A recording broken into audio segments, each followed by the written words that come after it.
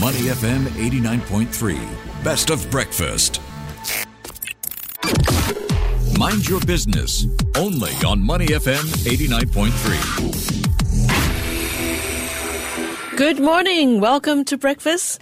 Now, Ryan, given a choice, would you choose the steady routine of the 9 to 5 job or the unpredictable roller coaster of doing your own business? I suppose it depends on the phase of my life, right? Sometimes I want more stability, and sometimes I just am curious, how far I can go. So I guess I can't figure it out yet. So for a group of 3 friends in their 20s, working for others has never been their goal. They have always wanted to do something different, and that burning passion to do something different led them to start the first of its kind tufting studio in Southeast Asia and Singapore in 2021. Okay, I think a lot of people are asking, what is tufting? So this is where you might want to visualize perhaps a canvas of sorts, and this is where you've got gun of sorts, an air gun, where you can just weave loops of yarn through this fabric to create your own designs. It could be anything you want, and sometimes they give you outlines to follow the patterns, and then before you know it, you've got your own rug, you've got your own fabric, you've got your own very fancy textile. That's right. Dating back to 5 BCE, tufting is actually an industrial craft, a technique used in the creation of textiles, like you said. Later, they automated it in 1930 with the invention of a tufting gun. So this trend rose in popularity on TikTok, becoming a consumer craft during the pandemic, and then came to Singapore, became popular in Singapore in 2021 as well. Without further ado, let's speak with Carl Tay, co-founder of Tuft Club, to share their journey with us. Welcome to the show, Carl. Hello, good morning, guys. Hello, Ryan. Hello, Lindy. Hello. Now, this is actually your second business venture. So what made you, drop whatever you were doing first and do this tufting business? Yeah, so for Isaac, Zoe, and I, we actually started a painting and punch needle studio before this. I see. Okay. Yeah, so basically we were always looking out for new crafts, new workshops to hold in our studio. And during the COVID period, we found out about tufting on social media. It was very similar to painting and punch needle. So we decided to order a gun. Isaac held up the frame, I pulled the trigger and it just stopped 2 cm away from his finger. So we were silent after that. That's not how you tuft, by the way. But we continued with a few different projects after that. And we realized that you really zone in while tufting. It's very experimentative, using different yarns, techniques, colors, and textures. And at the end of the day, you get a meaningful piece of home and a good memory with friends and family. So I think we felt that afterwards, we had something really interesting on our hands. And if we could figure out a way to make it into a good workshop, we really do have something on our hands. Yeah, it sounds like quite cathartic to be able to focus and be in the zone. Give us an idea. How popular was it enough to give you the confidence that, hey, maybe this is something that we can make a business out of, from TikTok to an actual business? What was it like in those early days? Yeah, so to be frank, the popularity gave us no confidence to start because it wasn't a thing in Singapore. So back then, tufting, it was quite unknown. To everyone, it just sounded like making carpets. So conceptually, it sounded quite silly. But it also gave us a lot of freedom to decide how it would fit in the local context. So in that way, we wanted to steer away from tufting as a social media trend. Instead, make it into its own thing in Singapore. A craft that people will want to continue doing in the long haul. Something with a bit more longevity. So in that way, we wanted Tuft Club to act more as a medium, as a creative space for people to tuft together. So whether it's a new housewarming or an anniversary, people can make something meaningful that's part of their home. So who typically goes to Tuft Club? We have people, teenagers, all the way to their 70s. You can't really put a pin on it because everyone kind of decides what design they want, and it's completely different to everyone. Okay, Carl, let's talk about the business part of things. Your journey started with a relatively modest capital of 15,000 Sing dollars. How did you manage to, bootstrap the business and learn the craft from scratch, given the lack of local resources and, similar players in the market? Yeah, so previously at our previous studio, we had a lack of funds. So we were drawing $600 a month instead, each of us. And the rest of the money, we managed to work with a few influencers, and that really gave us the funds we needed to start Tuft Club. because at the time, tufting was quite an industrial craft used in factories. So we were lucky enough to find people and suppliers that did it on a manufacturing level to teach us the processes.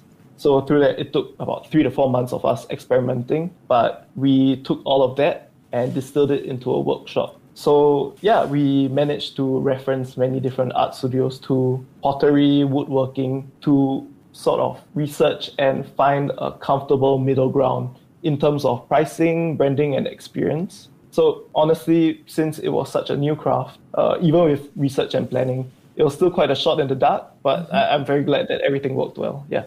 Yeah, I'm just curious as well. You've got the business going, but you've got to bring people to visit the business. So how do you get around the education part, telling people this is what it's about and then attracting them? What was the game plan for you to make it attractive for people to actually check it out? Tufting itself can be quite complicated, so we wanted to remove all the technicalities of it, meaning like what yarn do you use, how do you use the gun.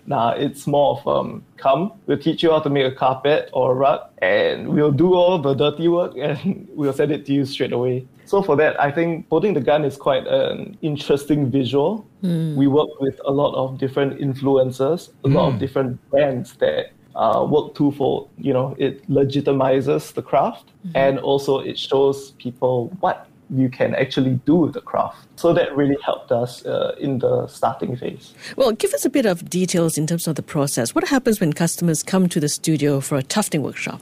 So the customers, they can come with a design of their own choice. So whatever it is, we'll project it and then they can trace it out from there.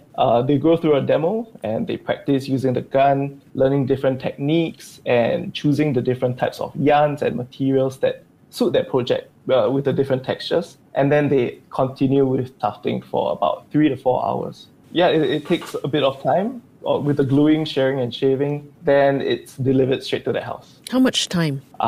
It takes about 4 to 5 days in total, the finishing process. Yeah. Wow, okay. All right, we're in conversation with Carl Tay. He's the co-founder of the Tuft Club.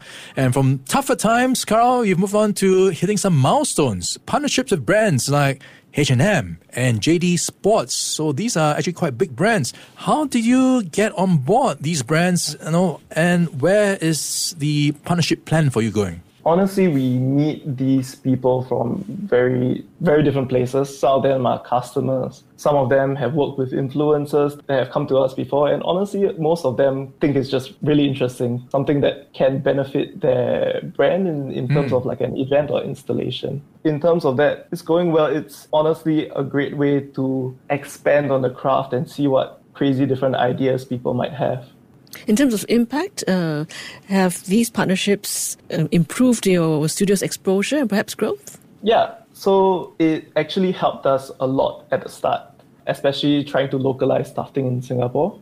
You can't really remove that cultural aspect of tufting from the craft. So it took off more as a consumer craft on social media during the lockdowns because of amazing pieces people were doing, and a lot of it references pop culture. But of course, that's more in the US. So in Singapore, people wouldn't really relate or be interested in making a carpet if we didn't have our own identity locally.